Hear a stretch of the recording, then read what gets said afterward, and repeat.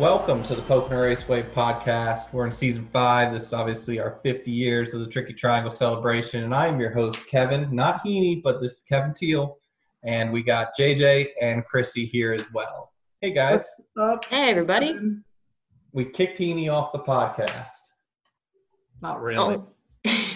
He's just a very busy man because we have a lot of exciting things going on with the 50th and a lot of exciting announcements in the pipeline around our race weekend.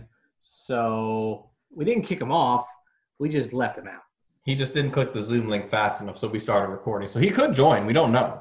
It's always a surprise here at Pocono Raceway what's going to happen. But thanks, everybody, for tuning in. We have another great episode here. We talked with Ryan Blaney, who actually got his first win here in 2017. So this is kind of going to be a little shift for us. You know, we've been talking to some of the greats in the early days here at Pocono Raceway with Richard Petty. We talked with Mario Andretti already. We talked with Jeff Gordon, who's 6 wins all time here. So now we're taking it a little bit closer to us here. 2017, when Blaney got his first win here for the Wood Brothers, which is historic in itself, their 99th win. But what people don't know is he's also had a past here before 2017. He actually won his first three-quarter midget race on the three-quarter midget track right outside the raceway. Basically, we made Ryan Blaney's career is what I took out of this. That's right. It sounds about right. So we had a great conversation with him, and we get into kind of talking about what he remembers of the track growing up as a kid coming up here, to if that shifted or changed or how he sees it now as a competitor. And it's pretty interesting to hear his answer on that. In addition to that, we have some really cool things with our 50th anniversary celebration happening too right now.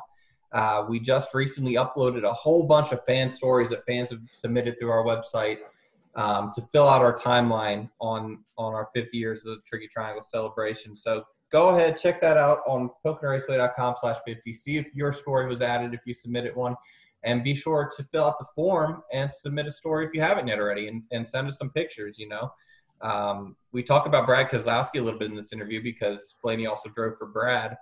And just recently, a fan submitted a whole bunch of pictures from Brad's uncle, Ron Keselowski's win here in 1974 in the USAC race. So that was really cool to share. And it was a lot of pictures that we have never seen before.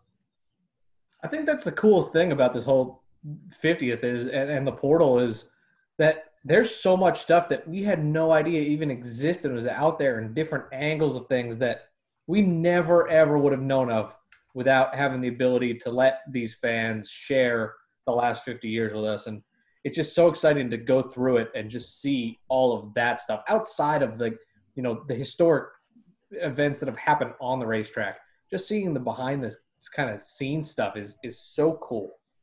Yeah, I agree with you, JJ. I mean, like, a lot of this stuff obviously happened before our time, and fans submitting their stories and their pictures. I think we could say that we're learning as we go as well, you know, learning the history of Pocono and learning the races that were there and all the legends as well. Yeah, there's so many stories out there from both the fans, people who worked at the raceway previously, people who work at the raceway now. And the only way you kind of learn all the little things that have happened here, like you can look in the record books, and we have all the records up there on the raceway on the page, but like those stories is really what has made this place over the last 50 years, and those stories that people have shared and traditions that continue to go on, you know. So we got some exciting things there. We're talking to a lot of exciting people this year to kind of share those stories. So what do you say, guys? We get into the interview now with Ryan Blaney. Let it rip, Mr. Teal. Let's go. Awesome. Ryan, thanks for making the time for this today. Appreciate you hopping on here.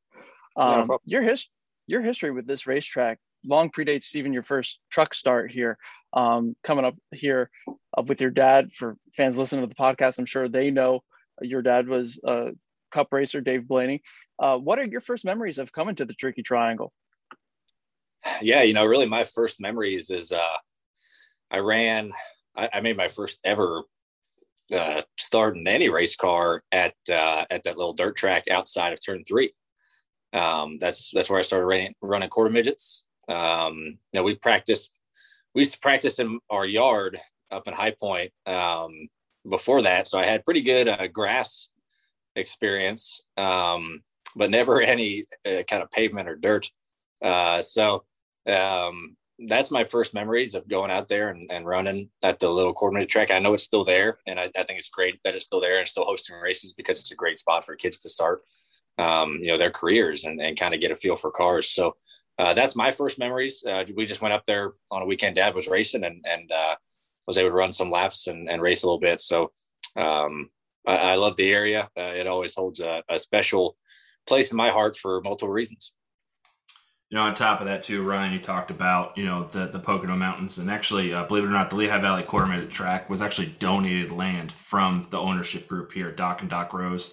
They gave that land to Lehigh Valley Quarter Midgets. So, you know a lot about, obviously, you're kind of a historian in your own right. I know that you love to collect things. Talking about Doc and Doc Rose, and obviously the impact that they've had on motorsports, and from coming up here. What was it always like coming to Pocono Raceway with your family before you were actually racing full time? What was the environment like? And did you have any meetings or chance meetings with our ownership group in the past? Yeah. So Pocono is not terribly far away from, kind of where I'm from, up in Hartford, Ohio. And I didn't live there for very long when I was born, but my dad's family's still up there, and things like that. So it was always a special place. I just like the area, the Pocono Mountains. I like that kind of atmosphere a lot. And, it was great to meet everybody throughout the years as I've gotten older. Obviously I see and meet people as a kid who I didn't necessarily know who they were at the time when I was a kid, but you get older and you're like, oh, I remember you from 15 years ago, 10 years ago. So that part's pretty cool to go back, and, fortunate to be able to race there, a couple times a year since then. Fortunate to get my first cup win there. That's just kind of neat how it all kind of circles back around from being a kid and getting your first quarter midget start there, and then winning your first cup race there with a team like the Wood Brothers. But, I remember, meeting everybody and just a great family atmosphere up there. That's something that's really important to me. And I think they do a great job in not only putting on a great race, but also accommodating to the fans. I think that's another huge part of what makes Pocono so successful. You, even before getting a chance to win your first cup race, of course, got your second career truck win at Pocono in 2013. Great move on a late race restart in that race too. What do you recall about that win in particular? And I guess what kind of significance did that one hold for you? Yeah. It was neat to get that one up there in 2013 for Keselowski's, Brad's truck team. I drove for them for a couple of years, and, that was a little bit of a struggle year for us. We didn't run great that whole year. That was my first year full-time in trucks. And we didn't quite have the firepower to compete with, like Thor Sports, like it was Turner Motorsports had a team back then. Those guys were super fast, and Red Horse Racing was really fast then too. So to go out, and we didn't have the best truck that race. We ran third, fourth, fifth the whole race, and just had a couple really good restarts there at the end, and was able to capitalize. Starting front row and getting a good restart, and then clearing. I think I cleared Herman Quiroga into one, and we're able to set sail there and get a win. So that was just cool. Coming off, a part-time schedule in 2012, and then to do it for BKR.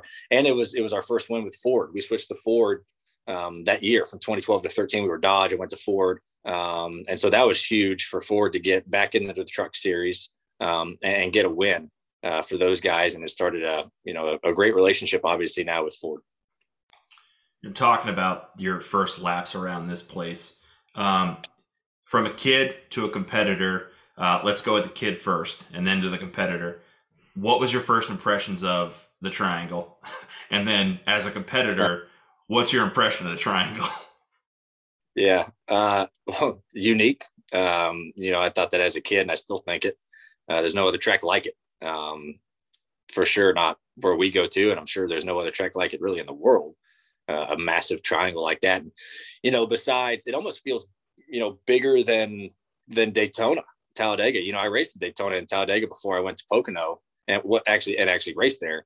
But I remember as a kid watching, Dad run there when I would run quarter midgets. I'm like, man, this place huge. I don't know what else is from.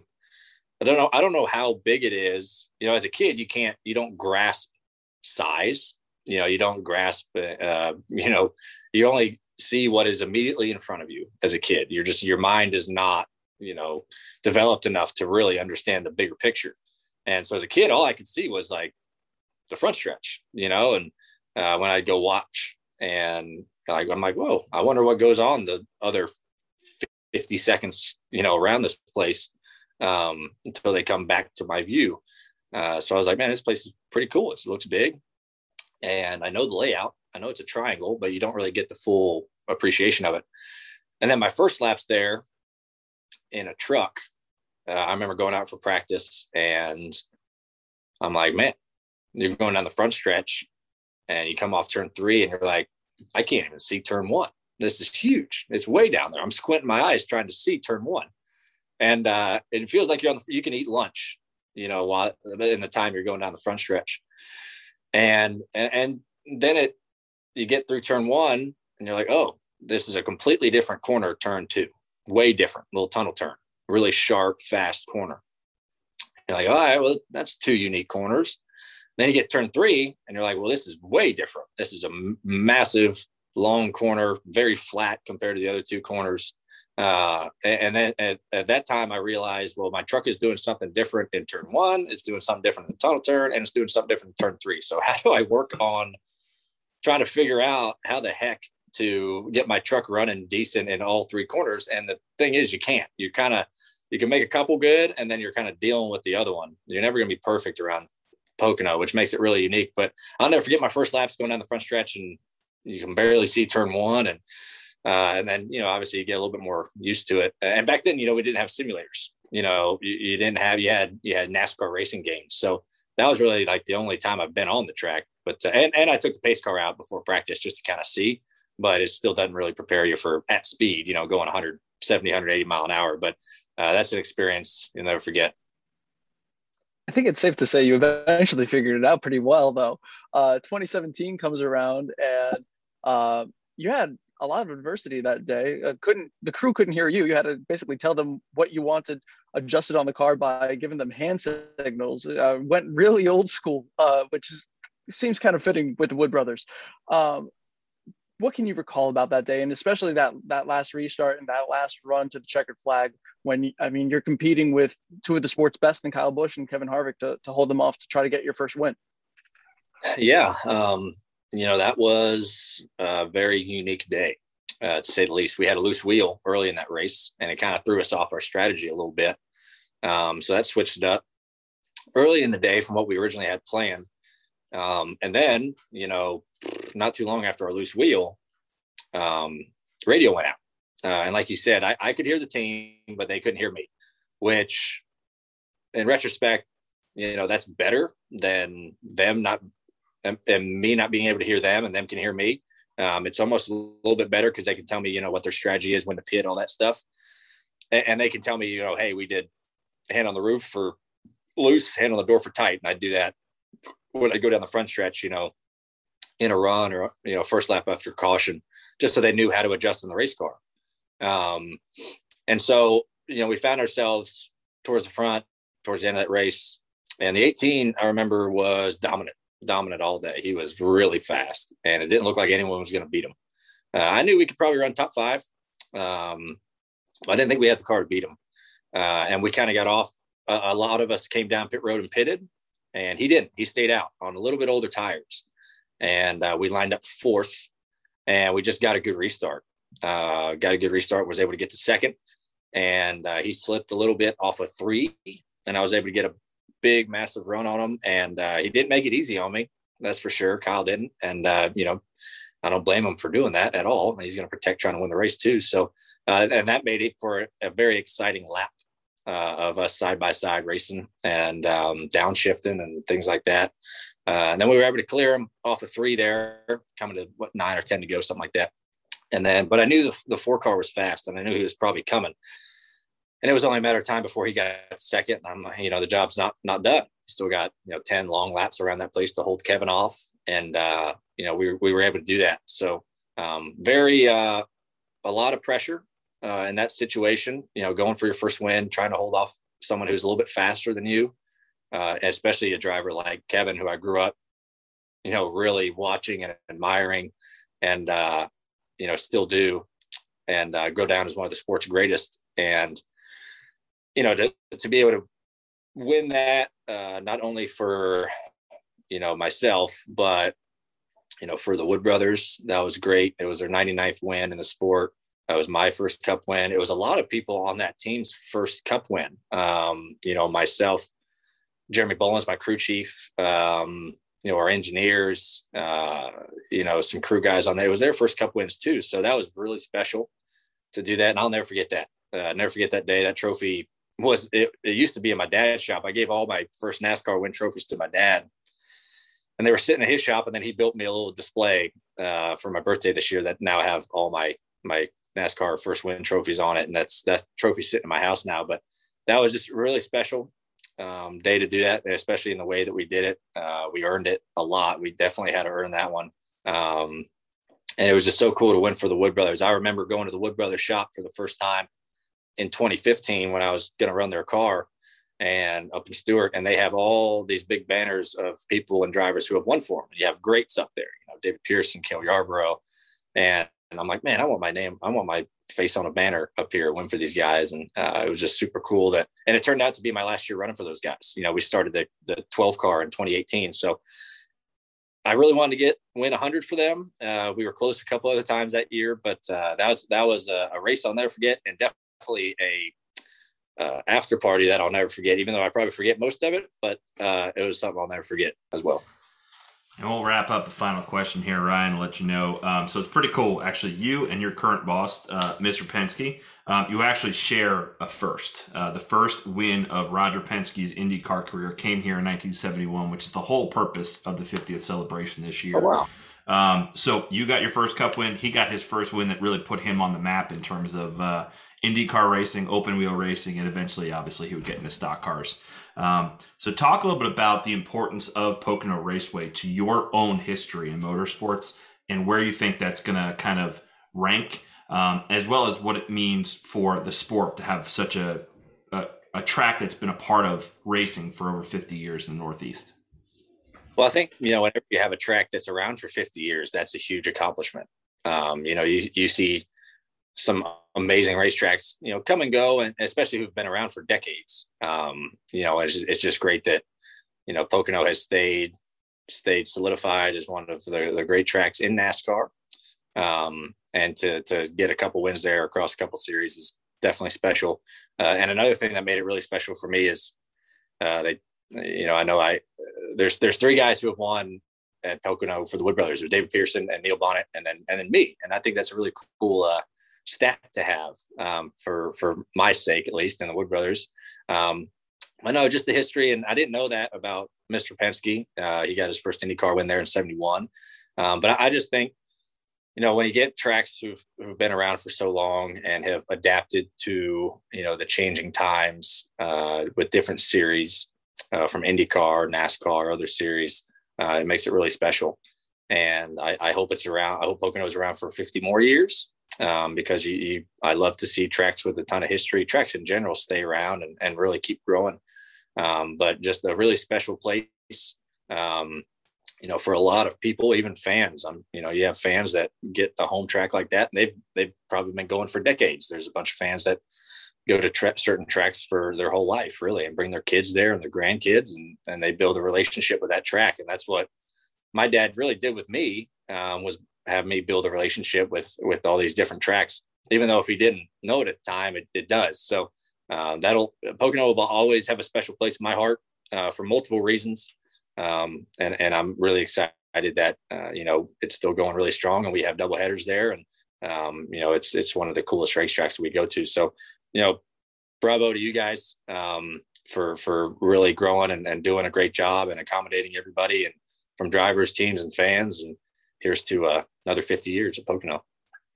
Ryan, man, thanks for your time. We'll let you get on your way, and I appreciate everything, man. We'll see you in a couple months. All right, thank you, guys. Thank you. Well, there you have it. Anything else you need to know about Ryan Blaney? That pretty much covered it.